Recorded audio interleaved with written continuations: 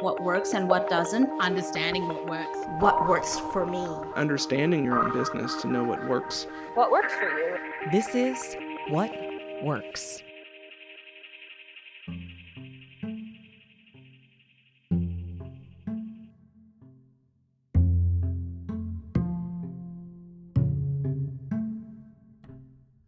What makes a work environment toxic?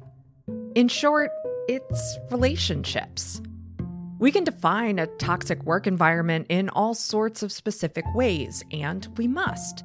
But at the end of the day, a toxic work environment is the product of relationships between people.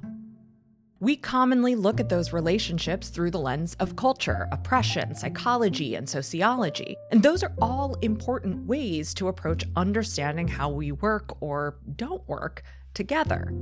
But economics has a little something to teach us about work relationships, too. I'm Tara McMullen, and this is What Works, the show that explores how to navigate the 21st century economy without losing your humanity. This week, we're continuing our series, The Economics of, with a look at the economics of hiring help. Among small business owners and independent workers, there are wide concerns about hiring others. Some are worried about the money, what's fair and what's not, what's affordable and what's not. Others are concerned about becoming a manager, either because they've had a less than positive experience as someone's supervisor or because they've been poorly managed themselves in the past. And still others can't imagine that anyone would want to work for them, not when that person could go out and pursue their own gigs. Of course, there are plenty of other reasons people get nervous about hiring too, but they all boil down to, you guessed it, relationships. Now, toward the end of 2022, I got a text message from friend of the pod, Kate Strathman. Do you want to have a conversation with no answers? Do I want to have a conversation with no answers? Yes. Yes, 1,000 times yes. Kate told me what prompted her text. I got an email query from somebody in Wanderwell's community, and this is somebody who, as I understand it, is a solo kind of service-based business, probably online or something like that, and trying to figure out, like, how do I go back to having help in my business? Like, I've had employees before, I've had help, but I don't want to give up control, and I don't want to have to really, I think, collaborate on the vision is what this question was about. So there may be kind of lower levels of collaboration, but in terms of like direction and vision of business, is there a way to bring someone into the business in a support role? And the question that I asked specifically I thought was interesting, which is that they didn't want to do that in a way in which they are profiting from the employee's labor more than they are. Like, what are the possibilities and what does that look like? Well, it's entirely possible to have a nice business that generously supports one person and fulfills a genuine need for its customers. Once you start thinking about making a bigger impact, freeing up your own time and attention, and yes, making more money, you start thinking about hiring some help. And once you start thinking about hiring help, you're probably going to start considering all sorts of relationship quandaries. How much does someone deserve to get paid? How much of a say should they have in the work they do or the direction of the business? How much time will need to be spent on management and meetings? Is it possible to create a fulfilling and rewarding experience for an employee, even if resources are a bit tight? And for many equity and justice-minded people, the number one question is, can I hire someone without exploiting them? We know there's like a ceiling that one person can do all by themselves. So like getting support, paying for support, but not in a way that is in the typical kind of exploitative labor relation that we talk about a lot now. how do we understand the labor relations we're creating and that also we're a part of as working owners? Let's take a few steps back here. First, we should review what economics is in the first place. Economics is the study of how limited resources with many possible uses are distributed to meet needs and wants. When we're looking at a business, whether a multinational corporation or a tiny one-person shop, economics helps us understand how resources flow in different relationships between people. It also helps us understand how different resources are valued, extracted, or exploited by different stakeholders. And it also helps us understand how various stakeholders contribute resources to the organization. Take labor power.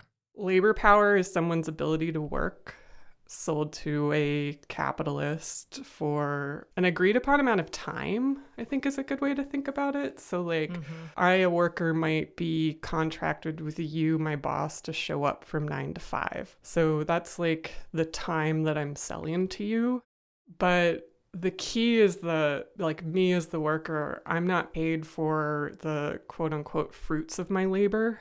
I'm paid for the time that I'm showing up. So once I step into your workplace, you, the capitalist, get to direct how I spend my time and how work happens.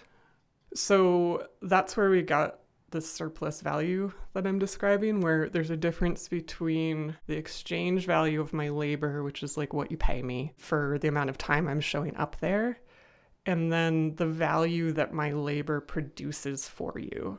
So in other words, what you can sell on the other end based on my labor, the difference is where we find surplus value. Here's how the Stanford Encyclopedia of Philosophy puts it. Quote, "By far, the most influential theory of exploitation ever set forth is that of Karl Marx, who held that workers in a capitalist society are exploited insofar as they are forced to sell their labor power to capitalists for less than the full value of the commodities they produce with their labor." Here's an example. Let's say a capitalist hires me to write an article for $500. Then they take the space around the article and sell it to advertisers for $1,000. I don't receive the full market value for what I produced, and then the capitalist pockets the difference. And look, that's fine. In fact, by building on labor from different parties, we create systems that do what individuals all working on their own could not. While I might be able to sell $1,000 worth of ads to a single article on my own website and newsletter, I generally don't want to manage that type of transaction. I'd rather spend my time writing. So accepting a rate that's lower than market value for the space my article creates is perfectly reasonable to me.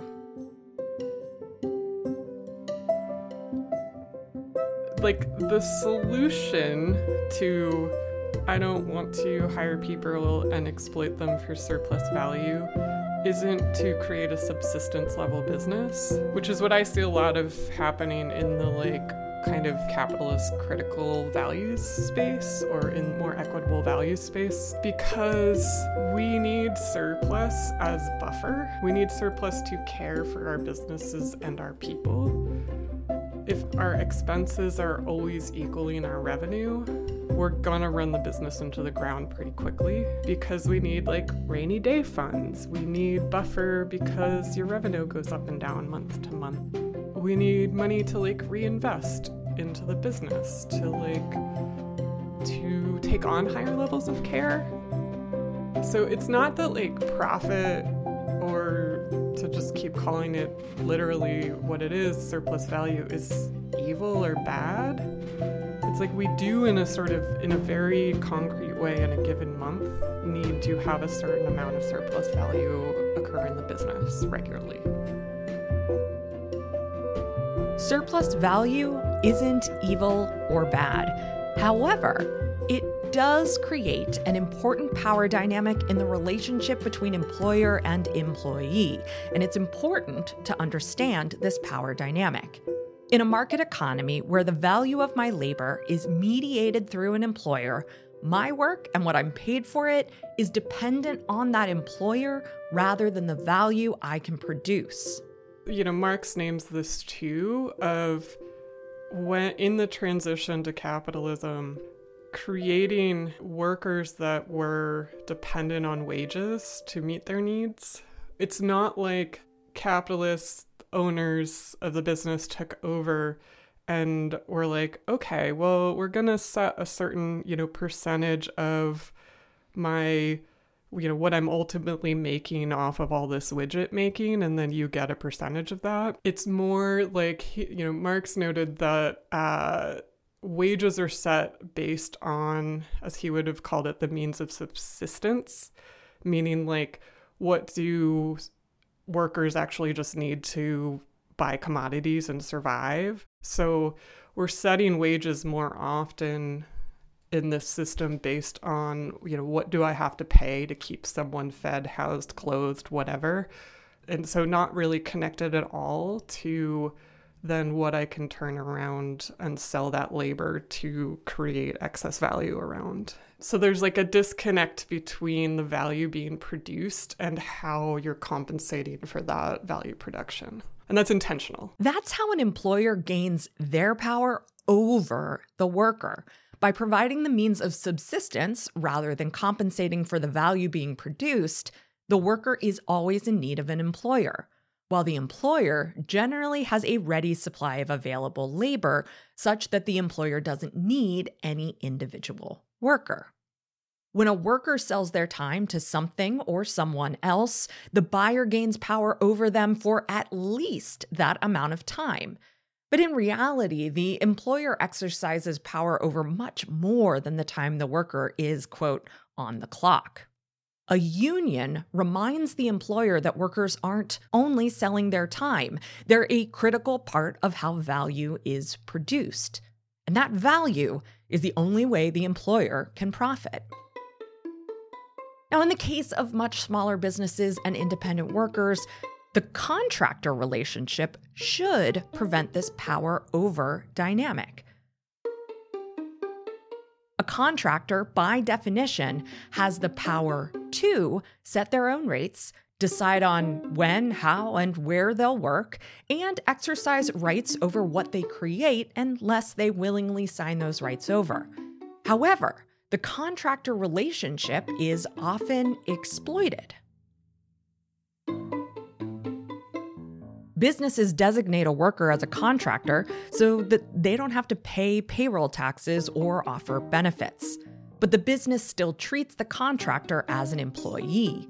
And this is how gig economy companies tend to work, as well as the whole labor outsourcing ecosystem. But it's also how many small business owners deal with assistants and support workers of all stripes.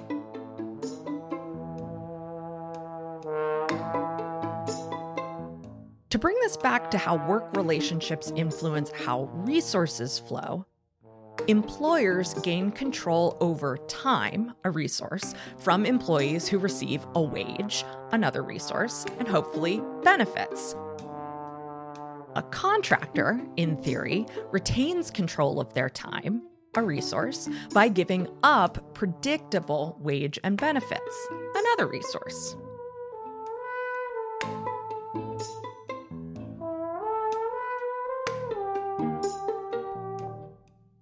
Now, one way to get away from the power dynamic that comes with the employer-employee relationship, or the potentially exploitative reliance on surplus value to create more capital, is to form work relationships with shared ownership. That could be an equal partnership, or it could be a worker cooperative. These relationships allow worker owners to accomplish more than they could on their own. But they can also introduce some weirdness. For instance, it's one thing to say that equal partners split net profit right down the middle. It's another thing to say who owns what in terms of intellectual property. So while partnership and cooperative models are enticing, there are other considerations.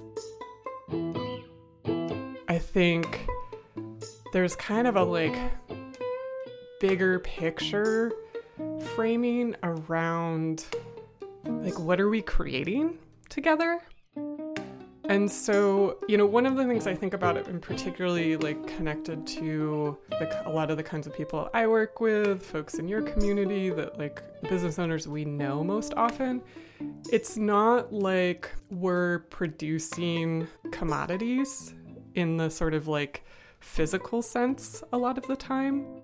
It's not like a light bulb factory where maybe there was an inventor and like came up with a really cool new innovative light bulb and that's like a visionary thing. But at the end of the day, like we're talking about kind of mundane things.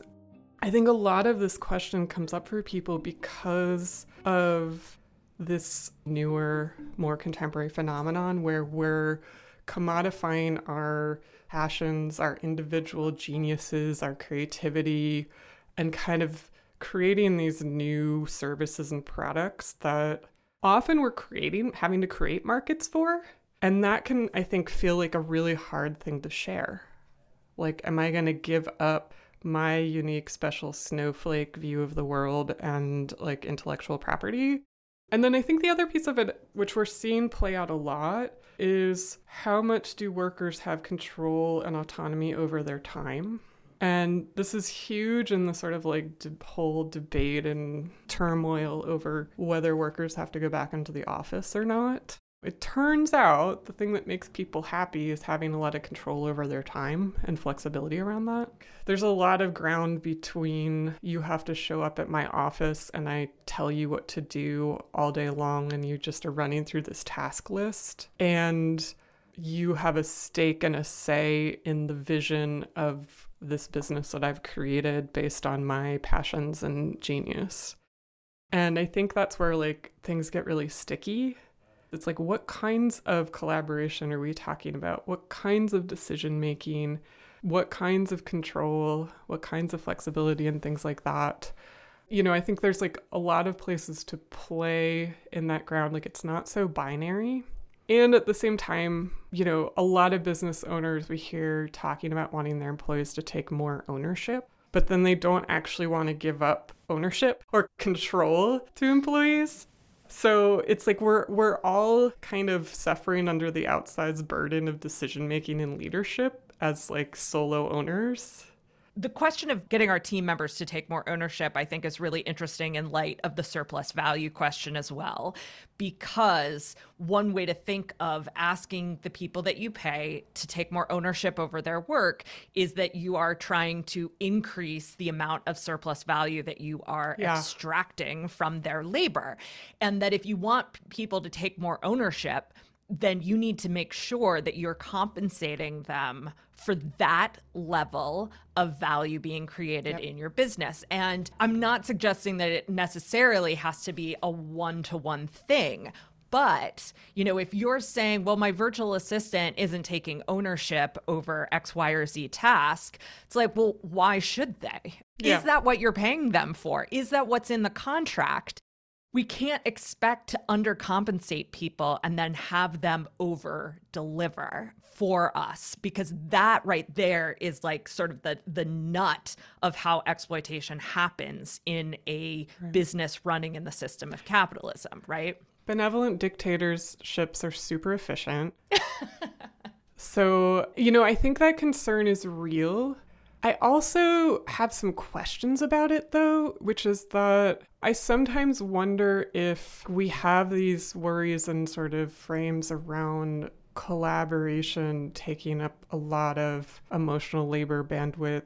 Here's a better way to frame it. All that sort of like water cooler back office chatter around how your job sucks, how your manager sucks, how do you work around the sort of weird hierarchies and office politics that have come up. Like, I see this with my partner all the time who works in a fairly large creative agency setting. There actually is a lot of labor happening. It's around collaboration and how work's done. It's just more hidden because people are having to do a lot of like back channeling and almost like scaffolding to take back some sense of autonomy and sort of moving work forward within a hierarchy. And I think the sort of work of collaboration, often all that's happening there is that the invisible work is being made visible. And we're having to be more intentional about it. So that gives the appearance of like a whole lot more work. And some of this might even just be like the kinds of labor that you have to do with yourself, of like going home and kvetching to your partner or like therapist or whatever to show up and be a worker in a kind of more hierarchical traditional workplace. So that work of how we work happens somewhere. I think it's that like we make it really overt in more like cooperative, collaborative structures. Kate is exactly right.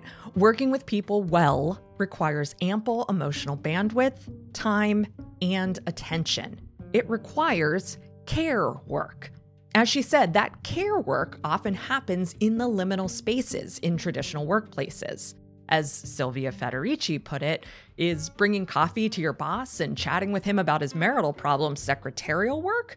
Or is it a personal favor? Care work is often unnamed and performed by people, i.e. women and people from historically marginalized communities, who are assumed to be responsible for that type of work.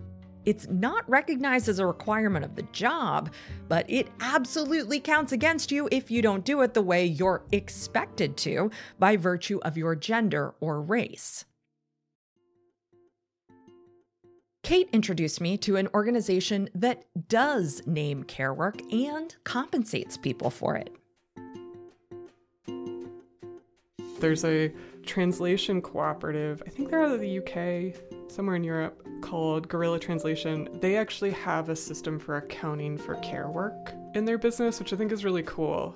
And care work can look like the sort of like taking out the garbage sort of work of administration in a business that has to happen, but it's also mediating, like doing that kind of like relational labor that helps people work together. Like they have a system for accounting and crediting and compensating for that work explicitly. So, of course, I spent an afternoon pouring through their incredible website and clicking all of the links.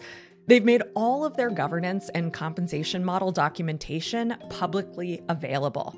And they've taken the care to explain why they do what they do and how it works in practice. Now, the system is too complex to communicate on a podcast. If you're super curious, I highly recommend checking out their website, which contains many wonderful and clarifying diagrams. But I do want to give you a taste of what this looks like.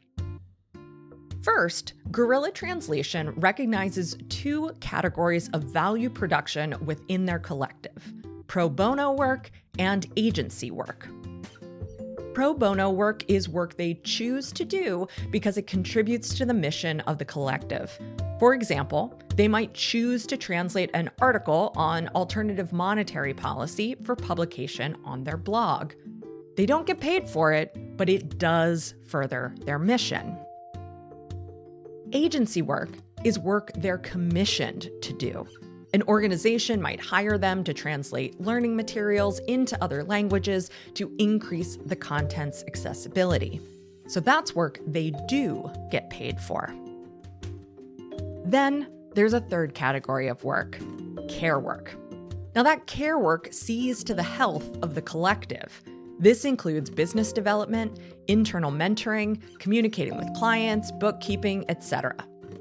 They put it this way: care work is, quote, everything that you'd consider as admin work in a traditional agency or co-op, and on top of that, everything else that's easily forgotten if you're not doing it yourself. It's literally invisible work to those who don't acknowledge it, and work that may feel unjustifiably obligated to take on. Gorilla Translation makes all care work visible by documenting what needs to be done to keep the collective healthy. Gorilla translators agree to share in the care work as part of their full membership in the collective. It's everyone's responsibility, which means that care work is unlikely to be seen as something low status or the work of certain members rather than others. Now, both pro bono and agency work are compensated. To do this, Gorilla Translation uses a system called contributive accounting, which informs how all types of work are documented. In terms of financial compensation, pro bono work is documented in love credits, and agency work is documented in livelihood credits.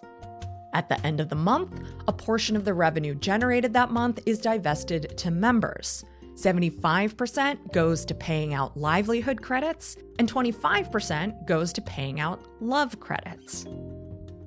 Both love credits and livelihood credits are also documented as historical credits, and those aren't financial.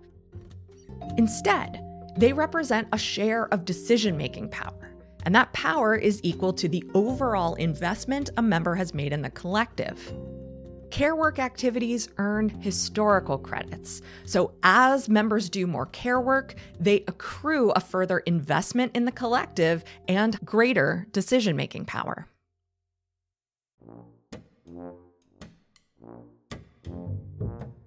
Now, on the surface, this seems like a much more complicated system than the financial accounting we're used to. But that perception is more a function of its novelty than it is an objective difference. Bookkeeping and accounting in traditional businesses is also complicated. But if it's the only system you've ever known, it seems natural. It seems fairly straightforward when it's just as contrived as any other system. Now, the perception of traditional accounting systems as natural and straightforward allows us to ignore the way resources are actually distributed. We don't have to think beyond whether we're paying someone a fair rate to consider whether the basis for how we're paying them in the first place is aligned with our values. By taking the care to intentionally design a system of contribution and distribution, a collective like Guerrilla Translation can make the flow of resources demonstrable and transparent.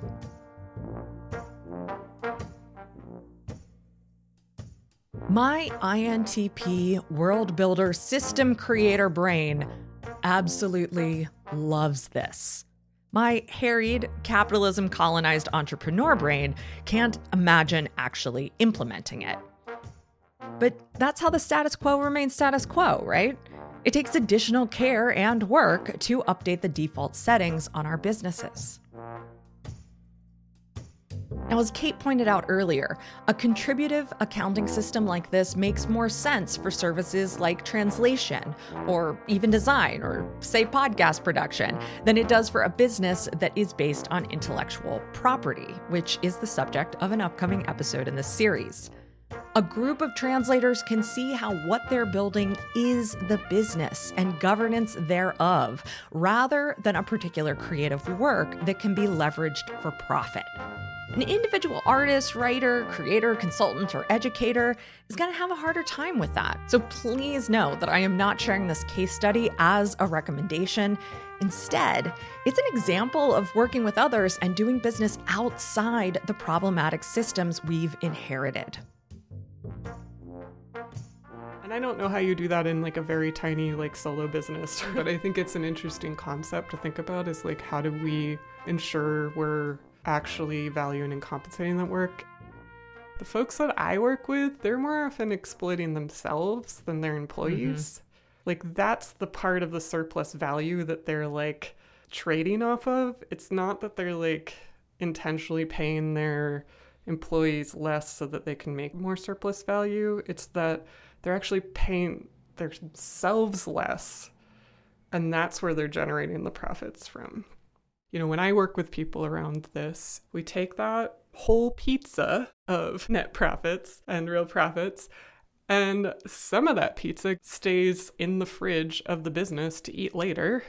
Some of that goes out to owners because the mechanism is different, not because they deserve more necessarily. And some of that goes to employees. But it's not like we're giving the employees all of it back because some of it also needs to care for the business long term. But again, like if we're ending the year at net zero, at break even, we're going to run into problems at some point. I was thinking about what is the actual financial need of the business, right? So like, what does it actually cost in terms of your own labor and in terms of other people's labor to run this business in the way that you want it to be run. And I think that that is not a calculation that's happening near often enough, right? We think about how much money we want to make from the business. We think about what kind of help we need and how much that help is going to cost. But we don't often have this sort of like vision of a budget, vision of a P&L that accounts for the operating expenses that are actually needed and that we're not aware of, right? So like all of that emotional labor that you might be doing as an owner worker. There is one final aspect of the economics of hiring help that I want to address before we wrap up, and that is, to put it dramatically, entrepreneurial martyrdom. When you care about treating others fairly, modeling new ways of working together, participating in alternative ways to distribute resources, it's entirely possible to overstep. Personally and politically, I believe that businesses have a real responsibility to the people that help them produce value. I believe that responsibility extends to dignity, agency, and compensation. But I also believe that too much in our economic system hinges on what businesses provide to workers. Should it really be a company's job to be the primary provider of social interaction, healthcare, wellness, and education to the people they hire? Should we be beholden to employers, macro or micro, for all of our most basic human needs? No, I don't think so. I believe there are far better ways to build care and needs meeting into our communities. While it's certainly true that unexamined economic relationships can create toxic work environments, it's also true that trying to be everything to everyone through the guise of business creates toxic work environments too. The threads I kind of want to pull on to close are, one, it's impossible, I feel, to care for people in the way I wish I could through my business.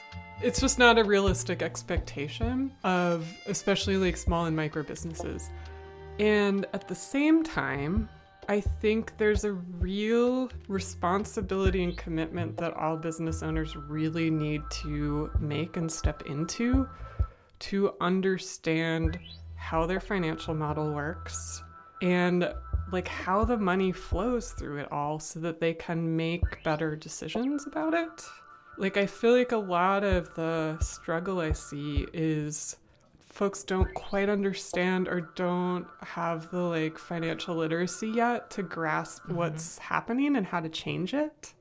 You know, I think there's like a real commitment to make to understanding the tiny economy of your business and then like how you might be able to make better decisions or different decisions, maybe is a better way to put it. Like, how are you trading wages for time or value in your business? Because you can actually experiment with these structures, but I think the first step and the hardest thing is there's also just a lot of labor that you need to do as a business owner around like understanding how it works and literacy. And that's also the like, I guess in closing I'll say that's the really hard thing about wanting to be more ethical and be more of a change maker around the structure of your business is like there's also more work there. It's a tricky balance. Intentionally crafting ways of doing business that are fair and sustainable for all involved, while at the same time recognizing the limitations of the systems we live and work in. But we have an incredible power, as Kate put it, to understand the tiny economy of our businesses and explore what's possible. It can be really fun work. It is. I love it. Yeah.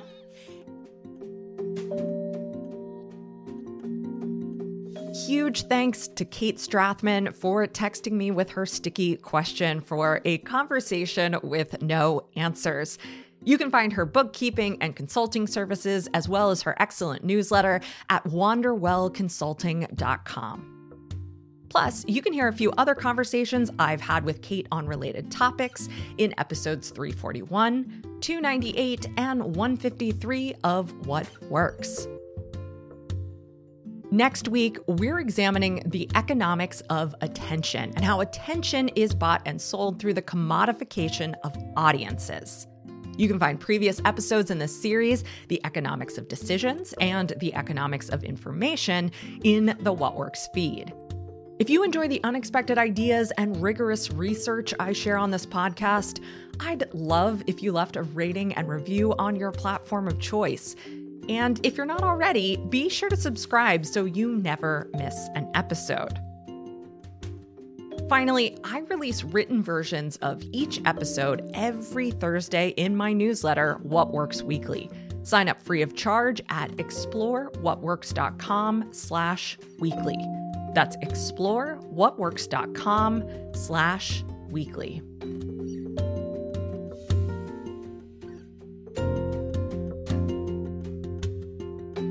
What Works is a production of Yellow House Media, a boutique production agency for podcasters who are changing our assumptions about culture, leadership, and business. Today's episode was written and edited by me, Tara McMullen. Our production coordinator is Lou Blazer. Our production assistant is Emily Kilduff. Marty Seafelt is our audio engineer. Sean McMullen is our executive producer.